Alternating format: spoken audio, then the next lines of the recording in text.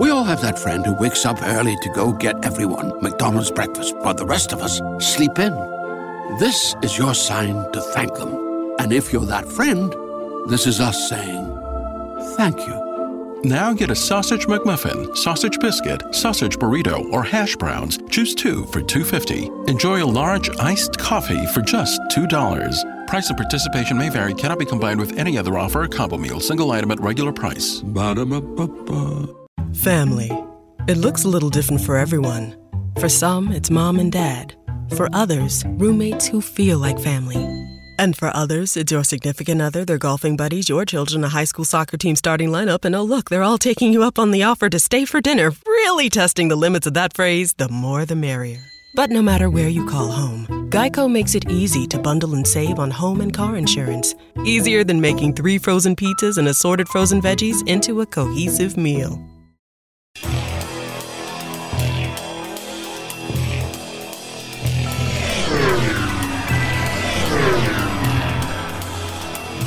This is A Different Perspective with Kevin Randle. A retired U.S. Lieutenant Colonel, Kevin Randle has been studying UFOs for nearly 50 years. Kevin has investigated some of the most famous UFO cases in the world and has been consulted for dozens of documentaries about UFOs. Considered one of the leading experts into the Roswell UFO crash of 1947, Kevin has written more than 25 books about UFOs, including the recently published Roswell in the 21st Century. Now, here is the host of A Different Perspective, Kevin Randle. Welcome to this edition of A Different Perspective. I'm Kevin Randle. Once again, as I promised in the last segment, I'm joined again by Don Schmidt. We've been talking about what's been going on in the last year in ufology. One of the things before we took our week-long hiatus here was a discussion of a book called Einstein in Roswell, New Mexico, or something like that. When Einstein went to Roswell is what the name of the book, by Peter Strasberg. I mentioned that you could scroll down and listen to my interview with him, but it turns out that's not possible because there was a technical problem. At his end, he was using a cell phone to connect with the Zoom, and it just, the video was not very good, and the audio was pretty crappy, cutting in and out, so it just did not make for a good interview at all. So you can't scroll down and listen to that. But I think the highlights are on my blog at www.kevinrandle.blogspot.com, talking about it. In the book, he talks a little bit, very little bit, about Einstein and Roswell. Most of it is his thoughts on interstellar flight and physics and gravity. And a long, long section is a reprint of MJ-12 documents, which Don and I will discuss here in a moment. But anyhow, Don, welcome back to A Different Perspective for this second encounter. See if we can undo the first, get this one right. So thank you for there you go. that opportunity. Did you read the book when Einstein went to Roswell? No, but I did read reviews. I read a number of articles. I read the testimony, the recorded interview with, or the transcript of the interview with his former assistant secretary, as the case would be. And as we both experience, for the fact that we have the foundation, we have the background information that we can cross-check when we see something reminiscent of where we've been, who we talked to, the cases we've developed, it, we know if the person's legitimate or not. And as you and I both quickly observed, there were many flaws, there were many inconsistencies. You scratch your head and going, I've never heard this before. Describing, for example, the size of the craft, filling up that hangar, that type of thing. Well, if we're talking the hangar that we were always led to, building P3, the B-29 hangar, which is now building 84, I'm sorry, that's a B-29 hangar, and the idea that this was a craft that was large enough to fill up that hangar, how the hell did they get it there? How would they move it to, as far as over any appreciable distance, that type of thing. So the advantage we have. The problem is she's clearly not describing Roswell. I mean, No. the base at Roswell, she's describing somewhere else, probably in California. But how big is a hangar? It's like, how long's a piece of road? Right. You know, there were small hangars for private aircraft. There are huge hangars for B-29s. There are bigger hangars for bigger aircraft. I mean, saying it took up part of the hangar is a useless description. There's no evidence that Einstein had her as an assistant. I know a number of people have checked into the background, and it just doesn't seem to work out. He never makes reference of any assistant, like as we both know, like the late Dr. Edgar Mitchell. I mean, he had an assistant. You went through her, you talked to her, and he often referenced her very respectfully. And so there's nothing to suggest that this person was even directly connected to someone of that particular stature, in this case being Albert Einstein. One thing that was interesting, her name is Shirley Wright. One thing that was interesting, I mean, she had a fairly well-established academic background and credentials. And you listen to the snippets of the interview that had been posted online, and it just sounds very credible. The way she's talking about it, it's not, you don't see the weasel words that are used by people who are making stories up. Well, I think it might be, or that sort of thing. But the other side of the coin is some of the things she described just make no sense to me. She said that she was separated from the rest of the entourage, the party, the group of scientists brought down there, and stayed in a motel, and yet they allow her in the hangar to see the craft and the bodies. This makes no sense to me. If you've separated her out for whatever reason, there's no reason for her to be in that hangar to see that material whatsoever. Correct. And we don't have any corroborative evidence of it. And as I said, I thought that she might have been trying to describe something at Edwards Air Force Base, Muroc Air Force Base at the time. At the time, correct. But I think that, and we've assumed that it would have been in July or August of 1947, which I guess is the dry season there. They don't get much rain, and she talked about them landing in a rainstorm and that sort of thing. So there was just those sorts of things. I talked to Peter Strasberg, and in the conversation, I took it to the MJ12 material that he published in his book. And I said, why would you put that in there? And he said, well, I found it online and it seemed very logical and very comprehensive, and I can't believe anybody would make that up. That was his whole argument. It wasn't that, I found this to be credible because of this, this, and this. I found it to be credible because it seemed that it'd be difficult for somebody to make all that stuff up. And I'm thinking, have you paid attention? There certainly would have been a connection if Einstein would have been one of the 12. And one could actually argue why certainly someone of that scientific caliber, that he wouldn't have been the premier scientist involved if there was indeed an MJ12. But to just toss it in as fluff, basically, just to fill up pages within a book. What he said, to be fair, what he said was he found the stuff online and found it intriguing and compelling, and he thought his patients would be interested in it. And he did nothing to validate it, nothing to vet it. And that was the thing that kind of stunned me. I mean, he's a medical doctor, still practicing. He's like 800 years old, and he's still practicing medicine, and more power to him for that. But I would think that someone who had that kind of a scientific training, medical training, when he found something like that, well, maybe there's something else I should look at online. Let's type in MJ12 and see what comes up. And he would have found hundreds and hundreds of websites devoted. Yes, you would.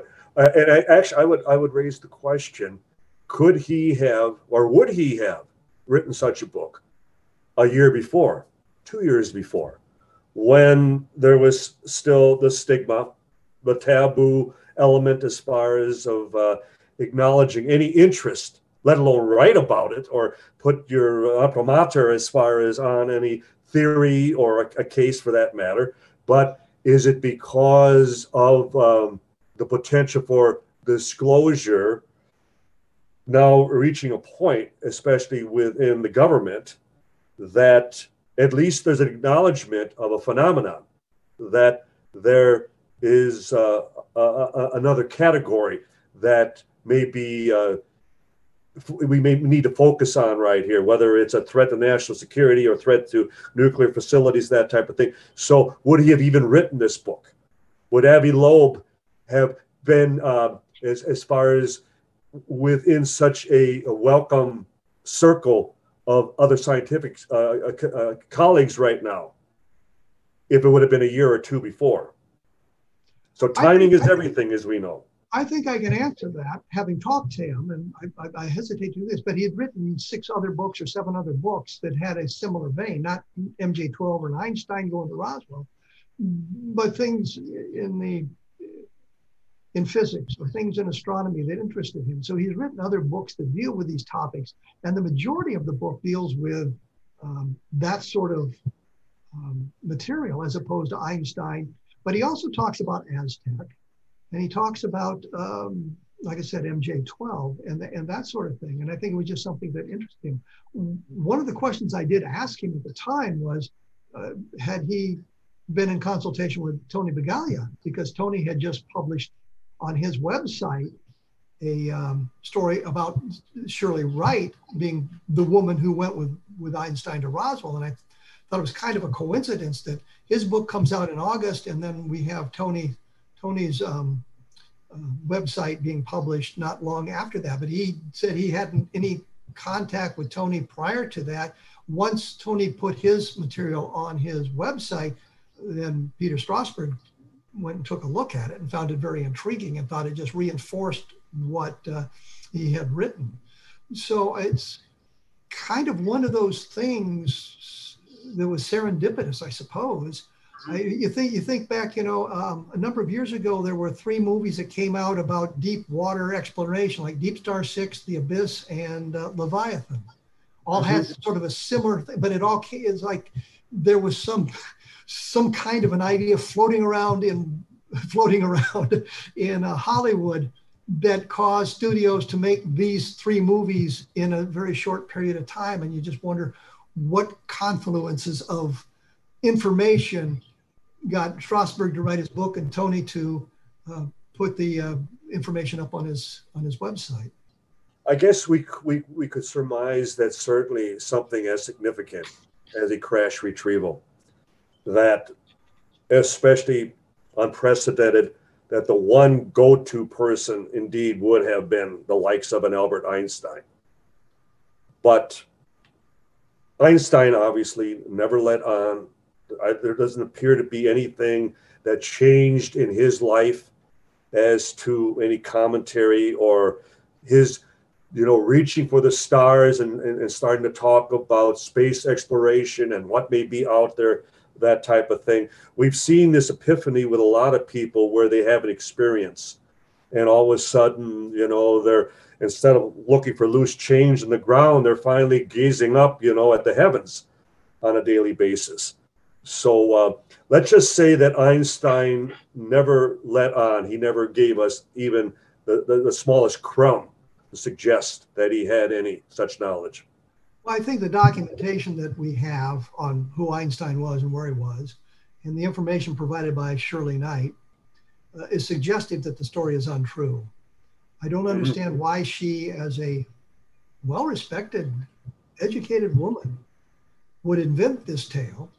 But then I know there was a judge in Illinois, I think his name was Michael O'Connor, who told everybody he had earned the Medal of Honor when he was in the Navy. The guy's a judge. He's got the Medal of Honor hanging on his wall.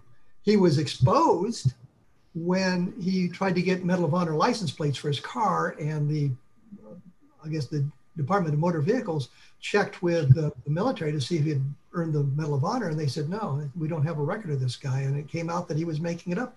For literally decades, he had told people he had won the Medal of Honor. And why would a judge do something like that?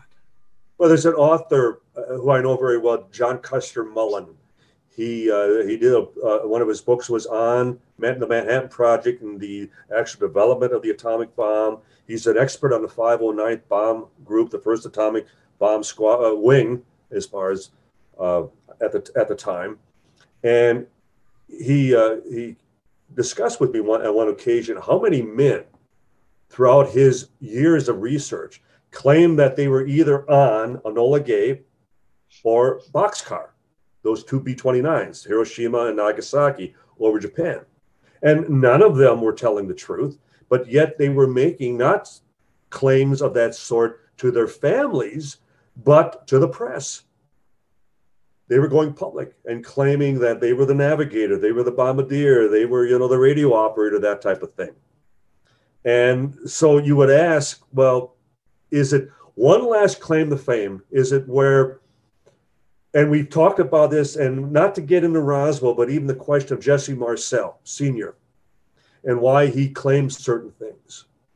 And I think it'd be a study that one could look into, where somebody who has felt that, whether it by the military or by family or by an employer or just life in general, that they felt shortchanged, that they felt that they needed to elevate their resume to the point that they took claim for things that were far from the truth. Well, let me break in here because I've got to go away. When we come back, we'll explore this a little further with Don Schmitt. We're talking about things from this year that's happened in ufology and things that have impact upon it. We'll be back right after this, so please stick around.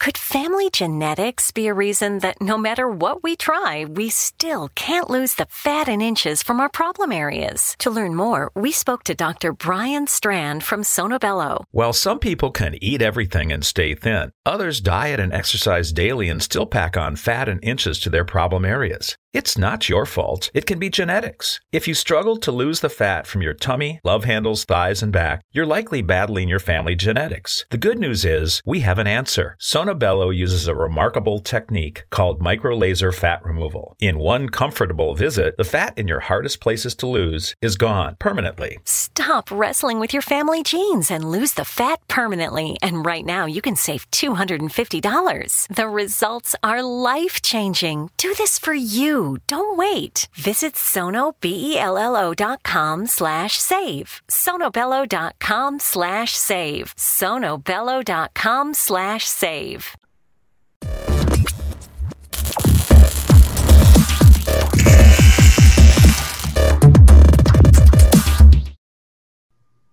We are back with Don Schmitt.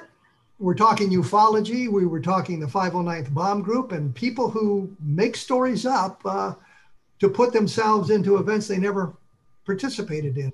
The best example that I have of that, the one that I like the best, is in the turn of the last century. That means 1899 to 1900. There were 15 men in various carnivals traveling around the country claiming they were the real Jesse James. Well, 14 of them had to be lying. And the 15th was as well. But putting yourself into an event that can be historically checked is kind of bizarre to do. There's literally hundreds of thousands of people who claim they served in Vietnam when they did not. But they're not claiming to have been in something like the bombing of Japan or something like that. I would suggest that a lot of older men may believe that they will die before being exposed, or that it'll provide them with an element of fame. It'll give them, it'll give them at those 15 minutes they wouldn't have otherwise. And as could be said, older people often do silly things. They say silly things that they wouldn't otherwise. And we provide them with latitude. We excuse it away as, well, they're just older. There's older people.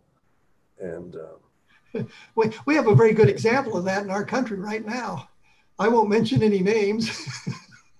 Yes, of an older person who keeps plugging himself into events. Yes, we do. Yes, we do. And that's. I think it goes. I think it goes a little deeper than that. I don't think they expect to be exposed. I think some of them convinced themselves that they really were involved in some of this. Yes. Mm-hmm. And I think that was Shirley Knight may have convinced herself. I don't know why she would tell that story, but she was very convincing when she told it. Was she repeating, as we have witnessed with witnesses, that they at times will repeat what they have been told, what they've heard from someone else, now departed, no longer available to challenge or disagree, but nonetheless it keeps the story alive. They become the outlet. They provide the testimony. Just imagine if we'd have somebody, as many of our witnesses that passed on, who took the story with them. And as we both know, there's nothing more frustrating than to find somebody, and you speak to their wife, their widow, son or daughter, and they just died a year ago. And the realization that whatever information they possess is gone forever. You lost it. We blew it. We were too slow in making, that final effort tracking them down. But when somebody repeats something and claims it as their own, it's still up to us to determine whether they're, telling an accurate account, describing what we, based on our own investigation, our own research, is telling the truth. And so it's because she's disqualified herself by contradicting everything we know is being, contrary to what others have told us.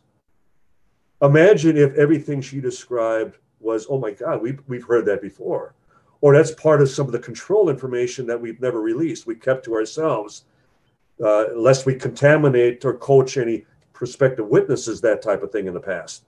And so why they choose to, speak of something outlandish, something that just on the face of it, it's like, my God, something that practically fills up a hangar. And as I said, how do they even get it there? That type of thing. It's like they haven't done their own research enough to realize that, well, maybe at least I should study Roswell well enough to jive with the basic story. And they choose not to. And I think, to me, that makes it all the more, what's going on in their heads as a result of this. Well, I think that you also can take a look at it that may have heard a story from a family member or from a friend about having been involved in something decades earlier, and has heard the story often enough or thought about the story often enough that not suddenly, but over time, they believe that they were there. They observed this. They were participants in it. I think Elizabeth Loftus has done some wonderful work in that when she did the experiment Lost in the Mall and would talk to an adult child of somebody, and the parents would say, remember when you got lost in the mall? And discuss it a little bit, and pretty soon the child comes up, yes, I remember that very well, and this and this and this and this happened. And it may be something like that they've discussed it with people, and they suddenly believe that they were somehow involved in it as well, because they have these memories of what they were told. And you have to be careful of that sort of thing. I guess what we learned from Elizabeth Loftus in the studies of some of the memory is how convoluted memory is and how easy it is to confabulate without really understanding what you're doing. I think this is one of the problems with abduction research, which is going to be a nice transition into the next segment. Abduction research, where the hypnotist, the operator, is talking to the subject or interviewing the subject under hypnotic regression, and the subject says, well, this happened and I can't remember anything more. And the operator says, well, yes, you can. There's more there. There's more there. Let's go deeper. Let's do this technique. Let's do this technique. And eventually the person comes up with some additional material. When they are brought out of the hypnotic state, they believe the things they have confabulated as being the truth, even though it was implanted unconsciously or accidentally by the interviewer, the operator, but they begin to believe that's the truth. And now you've really screwed up somebody's whole life. As the case often has been. And all it takes is that one individual to serve as a reinforcer of the confabulation, no matter what it happens to be. And if I can convince one, then I can convince another and another and another. And before you know it, you are you're telling the same story over and over again, and it becomes your story, your account, your experience.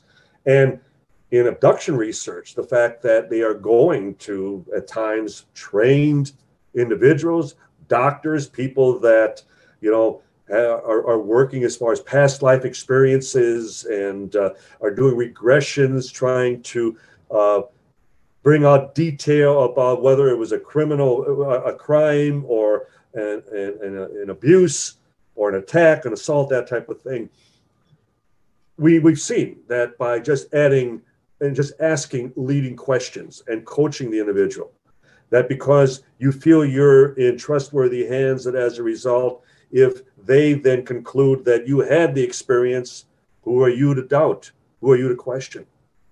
They're telling me it happened. It's the real thing. And so you're right. Then I have to live with it, whether it happened or not. And we saw that with what was called satanic panic back in the late 1980s, where people were talking about how they had been abused by satanic cults. And an awful lot of that was confabulated through the misuse of hypnosis or improper techniques used by the interrogators, the questioners. Well, even like the Son of Sam, where you're hearing voices. And these are people that are just schizophrenic, that they can be multi-personality individuals, or just hearing voices that are telling you to do certain things, and that's how you justify your actions. Well, I'm sorry, these are people that need to be taken from society for their own protection, but above all else, our protection. Well, I think that kind of brings us to another point of what happened this summer when Mike Rogers, who was with Travis Walton during that abduction, came out and suggested that the Walton abduction was a hoax, and made a big point of saying repeatedly that nobody saw Travis Walton abducted. And Mike Rogers, when I talked to him about this, well, I've been saying that for years. Nobody's picked up on it. And I'm thinking, I hadn't heard him say this for years, but it's a valid point. Nobody saw Travis Walton abducted. And we have this story that Mike Rogers says, well, yeah, we saw the UFO, and we can attest to that, but nobody saw Travis Walton abducted. What's your take on all of that? Is that damaging to the Walton abduction tale, or is it just sort of two old guys now arguing over something that happened decades earlier? And I've never met Mike Rogers. I've exchanged some email with him in the past. He had inquired about actually attending Roswell Festival a number of years ago, and there was no stipulation that, well, I would not want to do anything with Travis. I wouldn't want to sit at his table or anything of that sort. So we assumed that would even be a given, that the two of them would even present together. I've known Travis for many years, and I've talked to him many times personally about his family, his grandson, who's very ill, and just what's going on in his mind after all these years. The problem with the movie, Fire in the Sky, things like that. So it's gone way beyond just telling the same story over and over again. And as we both, could testify to, is his story hasn't changed. That Travis's, account is basically the same as it has been since 1975. Now, he's not claimed to be involved in multiple abductions. He's not claimed that they've given him secret messages to pass on when the time is right. I think Rogers is probably right on this point, that according to the timeline he was able to create, Travis Walton was conscious with the aliens, as he says, for a period of 20 minutes to 30 minutes. And the rest of the time he was unconscious, and there was no interaction. Exactly. And the fact that you're talking about 5 days of missing time. I don't even call it an abduction. Travis was missing for 5 days, that even under hypnosis, he has just, the basic exchange or as far as encounter he has with his visitors, so to speak, and nothing beyond that. So I agree that he most likely was unconscious during that period, if indeed that's where he was, Okay. Now, no one else has stepped forward to claim that, well, I know for a fact Travis was up in that ranger, tower during all that time, or he was back home with his brother and his mother, or that he was with a girlfriend or anyone else. No one else has slipped and said, well, I happen to see Travis here or there. We're not talking about in the middle of summer. We're talking about the Snowflake area. And believe me, for having been there at the anniversary a few years ago and have been to the site, I wouldn't want to be up there during the night for any period of time, because you're talking about very frigid. You're talking about hardly as far as supportive of someone spending 5 days lost up in that area. And so it still comes back to where the two-track, the road that Mike Rogers originally took the authorities, the sheriff, to, as to what and where they saw the object as it ascended out of that valley coming over that particular site. Whereas the Ranger Tower is 3 miles away, which now has become part of the new scenario. So it's just a case of who can establish where they went back to, because obviously the surviving, like Pierce and Rogers himself, were they able to see beyond the windows of the truck? Were they able to see what was going on to the extent that Travis went out, went underneath the craft, was struck by that beam of light, and that was the extent of it as they hightailed it from the area? It still comes. Let me break in here because I'm going to have to take a break. I'll have additional information up at my blog, www.kevinrandle.blogspot.com, for you to take a look at. When we come back, I want to talk to you a little bit about the lie detector tests, because I think that is an important aspect of this whole story.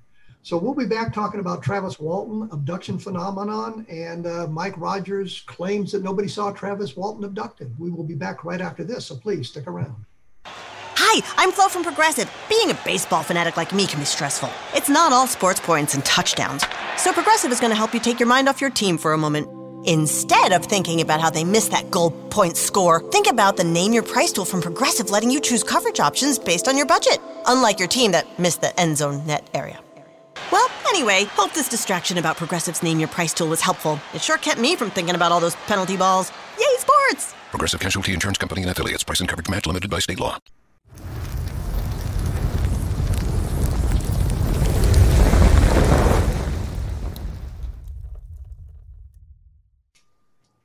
I am here with Don Schmitt.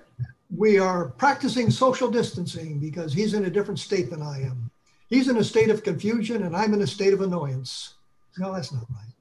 Anyway, when we went away, we were talking about the Travis Walton abduction and some of the things you'd mentioned Steve Pierce. And of course, I've met Steve Pierce. I've met Travis Walton. I've met Mike Rogers, which always stuns me when I go back to these great UFO cases and realizing the number of people I've actually met who are involved in them in some fashion.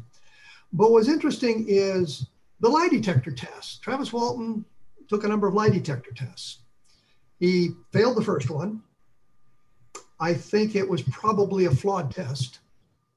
I would agree. He took a number of other tests, which he passed.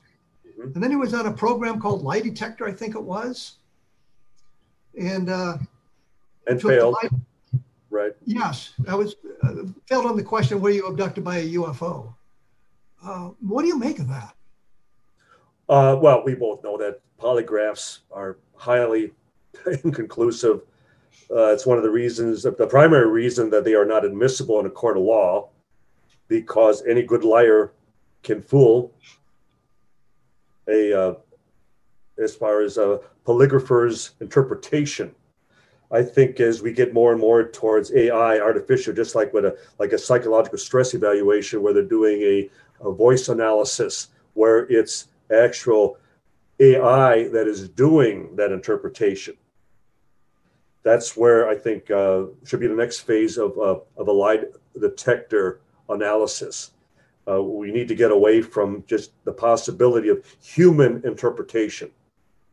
because I'm sure there are cases where two different interpreters conduct the same test and arrive at different conclusions, different resolutions as a result. And the fact that if the failures would have been consistent with Walton, then I think we wouldn't even be discussing it right now. But you fail one, you pass another. You fail another, you pass another. So it's like, you choose your ointment, so to speak. And so, and as far as the TV show, it's a TV show. Who knows how skewed, because what was the award should he have passed? $100,000, something like that. Well, how often do they ever give that out? So I would question, even the pretext of even such a situation. Well, Steve Pierce was there when the program was on, when they were filming the program or whatever. And from what I understand, Pierce was just devastated when Walton failed the question. Mm-hmm. And thought that he'd been duped all these many, many years about that. So I think that we've got a problem with the Walton case with the lie detectors. But no, I think the bigger problem is you had the 6 guys hanging together, 7 guys hanging together for, again, decades. But now we see cracks in the wall with Rogers' comments and Rogers' anger about, I guess, being cheated out of money. Yeah, and with Mike, to me, it's much more of a personal situation, and I think that's where it's between he and Travis, and the rest of us. We shouldn't be interlopers. We shouldn't get involved, because that's something they need to work up between themselves. The old airing of dirty laundry has never, worked well for anyone involved. It can destroy not only reputations, viable, solid, credible reputations, and it's strictly, just a personal acts, just someone's personal animosity towards somebody, and it's unfortunate in that. What if it indeed was, again, a solid case? It was, a good case. We just didn't have all the answers to. And just for, out of a personal vendetta, we throw out the baby with the bathwater, so to speak. And I think that's why right now the onus is on Travis. What road was that? Was it the road that is 3 miles away from the Ranger Tower? Because if it can't ever be proven that the actual road that they were exiting was right there by that Ranger Tower, then there it is. Well, you have to also look at the other side of the coin. The person that has created this doubt in the Walton case, has an agenda and a financial motivation as well. So we don't know what's going on in his mind and what his financial inducement was to talk about this thing or investigate this or create the documentary about it. But if he can come up with the scenario proving that Walton hoaxed the thing, then that's a much better story than, well, here's one more documentary about Travis Walton being abducted. So we have to look at the source of the information as well. We have a core of individuals, Mike Rogers and Steve Pierce and Travis Walton and the other fellas, who pretty well stuck together. Mm-hmm. And I think 2 of them now have now died. Right. So you have a smaller core, but you now have Steve Pierce being somewhat vocal about no longer believing Travis Walton, based on that lie detector show, which I think you make a very good point on, that there was an agenda in the program as well. You have Mike Rogers saying, yes, we saw the UFO, but nobody saw Travis Walton get abducted. Right. And so you have the animosity there. And again, good point. And in fact, in my communications with Walton, I think in the spring or early summer of this year about this, I told him at the end, as you said, it looked to me as if it was a personal conflict between the 2 of them, that really didn't involve the rest of us. It had really nothing to do with the abduction. It really had nothing to do with the science that we're trying to perform here. It had to do with a personal dispute. It's a family dispute. That's what it is. And I told him I'd bow out at this point. Right. And then later on, Rogers appears in the documentary saying the thing was a hoax. Mm-hmm. Now he says he didn't say it, but that's right. But of course, there's the tape where he does in fact say it. That's right. And I know, in having been accused of fabricating testimony, J. Bond Johnson springs to mind. He's the photographer that took the pictures of Marcel and Ramey and DeBose in the office on July 8th. Yeah. Telling me one thing and then saying something else and saying that I had misquoted him. And here's the tape. Listen to yourself say it, that sort of thing. But if it was a hoax, then what Rogers had to be in on it. That's the point. Somebody else had to be in on it as well. That's right. And if he was in on it, then it's up to him to then describe and explain and go public with how this was planned out, how it was plotted, and then how it was carried out. Just by calling it a hoax says nothing. It proves nothing. Well, the one thing is, Rogers is very clear that the sighting was not a hoax. Everybody had the UFO sighting. Right, and correct. I'm not sure, given the way confabulation works and that sort of thing that we discussed a little bit earlier, that some of that information was manipulated over the years in the memories of the participants in this thing. I'm not saying it was, I'm just saying this is a possibility, and we understand more about human memory than we did at the time.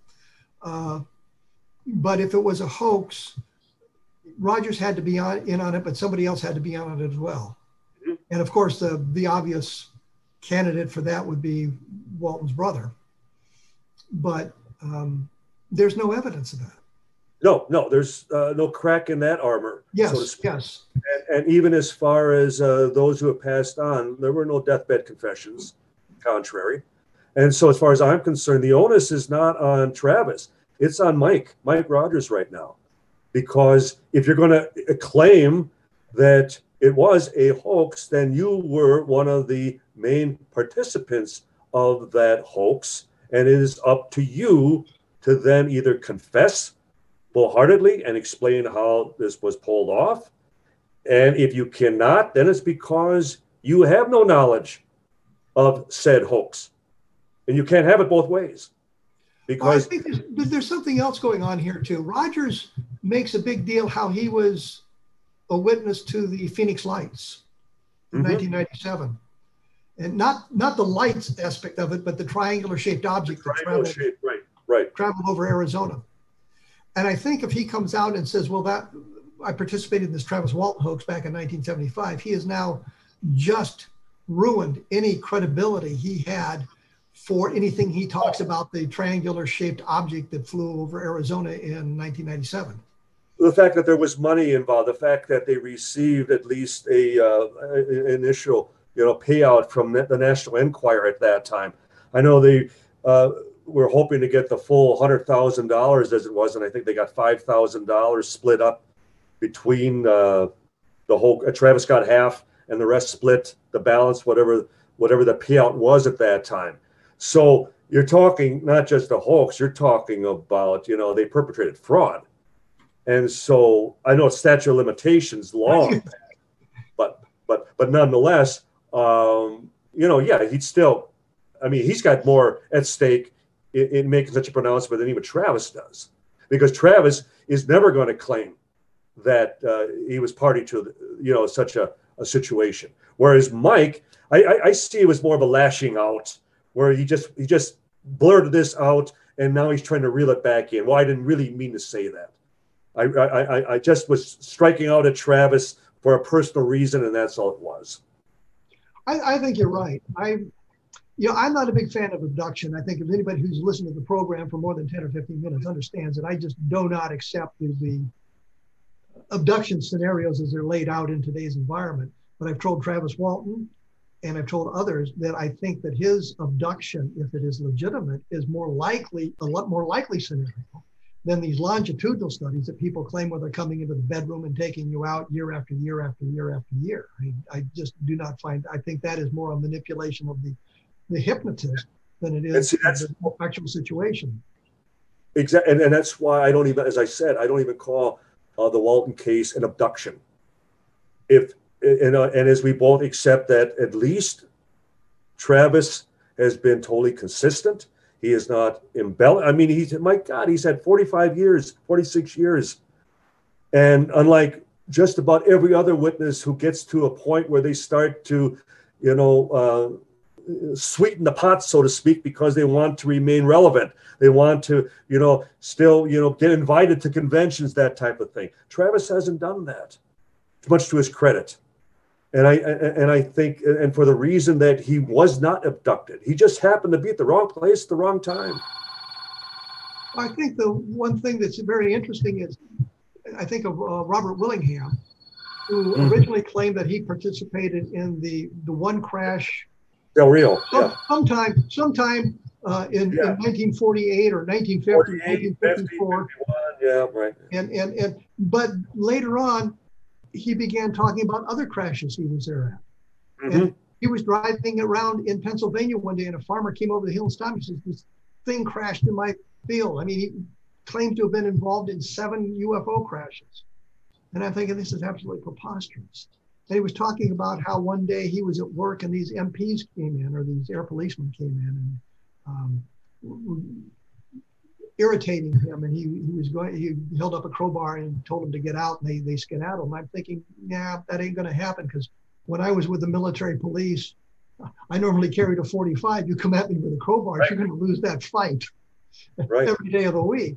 But that's your point, that they become, their story becomes old, and people are no longer interested in it, so they have to come up with something new, something better, something more interesting. Like the George Adamski's, the contactees of the 50s. We're going to have to take a break here. When we come back, we will finish up with our discussions, more or less, on what has happened in the last year, wrapping up the last year. We've got to some of it, so we've done what we've wanted to do. I'll have information about my blog at www.kevinrandle.blogspot.com. The latest book is UFOs in the Deep State, and Levelland will be coming out in 2 or 3 weeks. So you can take a look at that. We will be back right after this, so please stick around. Hi, I'm Flo from Progressive. Being a baseball fanatic like me can be stressful. It's not all sports points and touchdowns. So Progressive is going to help you take your mind off your team for a moment. Instead of thinking about how they missed that goal point score, think about the Name Your Price tool from Progressive, letting you choose coverage options based on your budget, unlike your team that missed the end zone net area. Well, anyway, hope this distraction about Progressive's Name Your Price tool was helpful. It sure kept me from thinking about all those penalty balls. Yay, sports! Progressive Casualty Insurance Company and Affiliates. Price and coverage match limited by state law.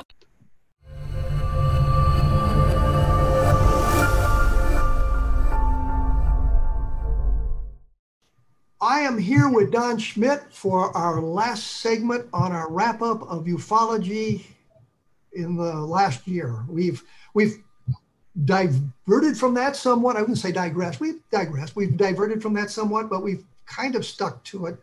We were talking about the Travis Walton case and alien abductions. I think we pretty well have solved our feelings on the Walton abduction, but that doesn't really take us into the overall abduction scenario. What do you make of the overall abduction scenario as it's played out in the last year, 2 years, 3 years? We haven't heard a lot of abduction tales lately. Well, no, and what's curious about that is that so often researchers will learn of an abduction situation involving an individual or an entire family, but it happened when the person was a child, or it happened 25 years before, and they're starting to have flashbacks and reoccurring dreams and nightmares and that type of thing. And so there's nothing that can really be investigated. And we've reached a point where now, with the passing of Bud Hopkins and Dr. John Mack, and even as Dr. David Jacobs has retired, that it's a question of now, where do all the files go? Where does all the information go from all and there's almost a bit of a doctor-patient type of confidentiality involved. So none of the names can really be publicized because that was the level of trust that was placed in the aforementioned. And so it comes down to, well, who's next in line? Who's even, and we both know Yvonne Smith out in Los Angeles, but who's now the heir to, the abduction research, so to speak. And you notice that nobody's lining up. Nobody's stepping forward. And I think that's rather telling because we've been told for years that that Roswell aside, that the one aspect of the UFO phenomenon that's going to really, present physical evidence once and for all would be the abduction cases. And we're still waiting. Well, we've got people like Leah Haley, who was one of the advocates of the abduction phenomena, who has recanted all of that material. And I think we've run into that more often with people recanting, realizing that some of that was implanted. I know Richard Boylan got into trouble for implanting information in the minds of his patients. He actually got in trouble for other things as well. But if you look at the transcripts of some of these sessions with the subject of the abduction, you can see the implantation of the ideas. And I think, as I said much earlier, I think part of it's unconscious by the operator, by the hypnotist. Bud Hopkins had once issued a challenge, says, show where I've led the patient, led the subject. And I said, challenge accepted. And I did a blog about this where I looked at the transcripts that he himself had published. And you could see the areas where he was, I think unconsciously, implanting ideas in the minds of those he was hypnotizing. I don't think he realized he was doing it. I don't think he understood the implications of that. I think some of the things we now understand about hypnosis helps us understand that better. Right. And one of the other areas, for example, and you mentioned Bud, and very often we would sit Bud down in Chicago at CUFOS, at the Center for UFO Studies, and that they were presenting too much data, too much detail. They were, describing, these experiences to the level that they were contaminating the subject, that they weren't, retaining control information, that they could then, so-and-so describe certain symbols, inside the craft. And these have never been published before. And here they are, they're identical, to this individual and that individual, that type of thing. And so it was something that we wished very early on that they would have heeded our recommendations, that they just didn't cede as far as the potential for all these other people stepping forward with similar information and saying, see, patterns, look at, they're all describing the same event. Well, it's because you've already painted, the scenario. You've already created, now this is how you go from point A to point B and so on. And that's the fault of the researchers who, in their desire to be the winner of the foot race, so to speak, who's going to solve the mystery, before anybody else. They were constantly patting themselves on the back and saying, see what we've uncovered, see what we've, researched, see what we have here to present to the public. And to me, that's not scientific. You have to duplicate effort. You have to triplicate. You have to be able to demonstrate that within a lab setting before anything is publicized, that it repeats itself over and over again. And that's not in the public arena. You may disagree, but to me, that's, One of the things that's interesting, John Mack had said, that there was a curious matching between the abduction researcher and the abductee, meaning that John Mack found abductees with an Eastern philosophy, and John Jacobs found the hybrids. The threats, right. And Mack found, Bud Hopkins found a more scientifically oriented crew.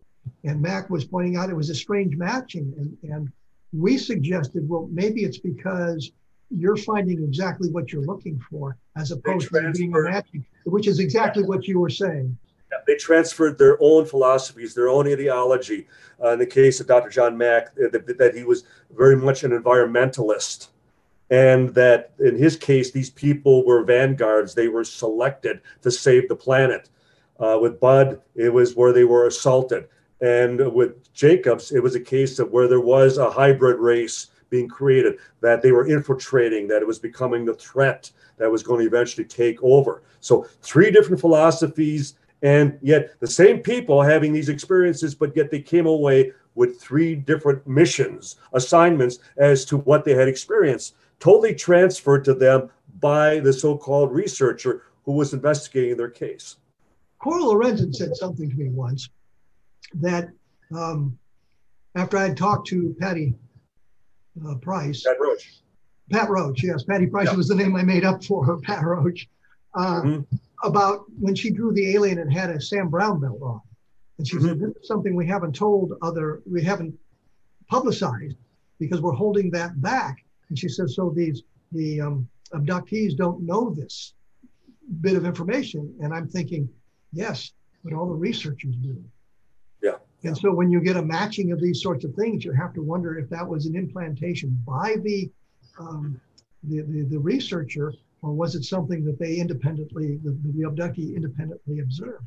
And when we consider who originally started the abduction research, the late Dr. James Harder of Berkeley, and then just the recent passing of our friend Dr. Leo Sprinkle, University of Wyoming.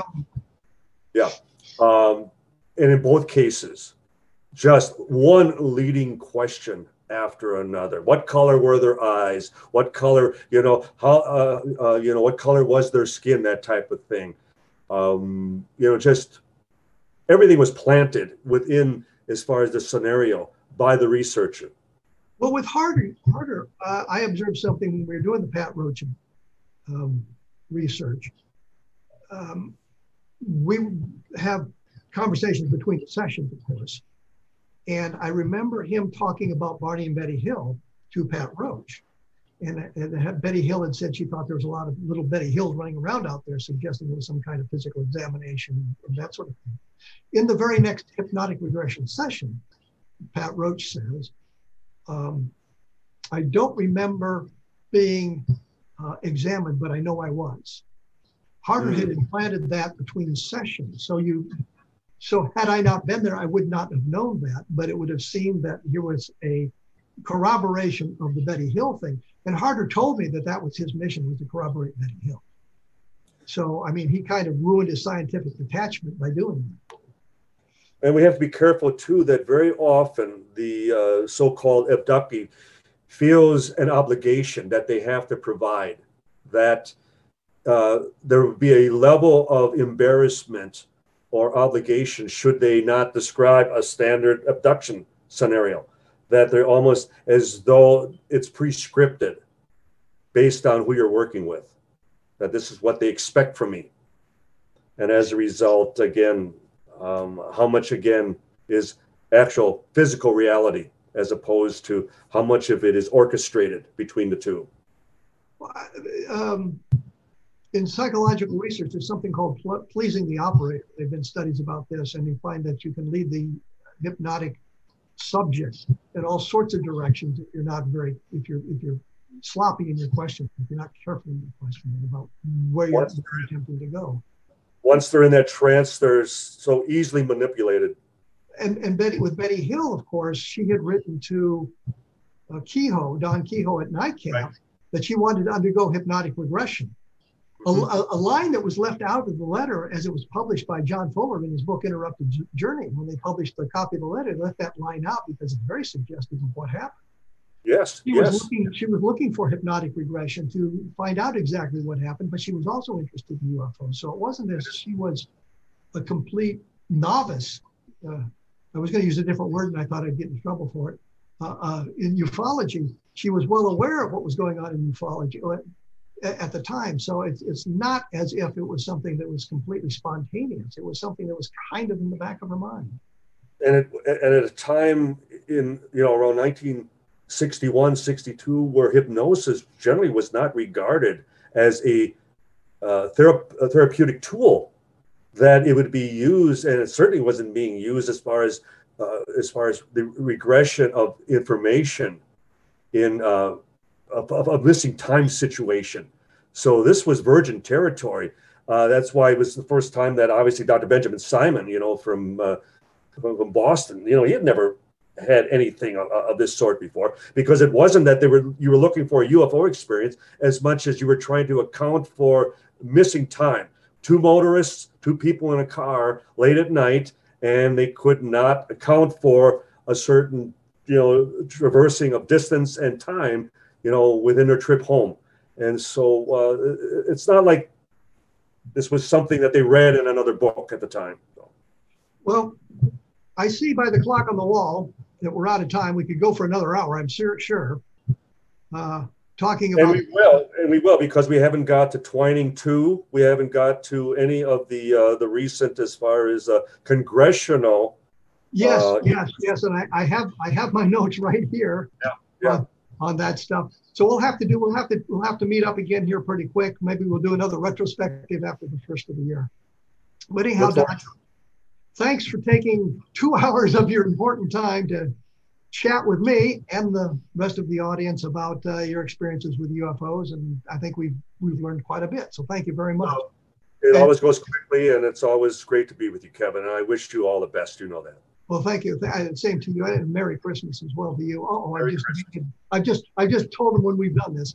But and your book is, the latest book is Celebrity Encounters with Touched by Roswell: Close Encounters of the Rich and Famous. So. Okay, and you've got a book coming out on Roswell for the 75th anniversary. And it's the re-edition of Witness to Roswell. Yes, and I have a book coming out called Understanding Roswell for the 70th anniversary. You're the first one I've told this to, and now everybody knows it. So be looking about that same time your book comes out. We'll do competing book tours and that sort of thing. Thank you very much, Tom. Thank you, Kevin. Great to be with you.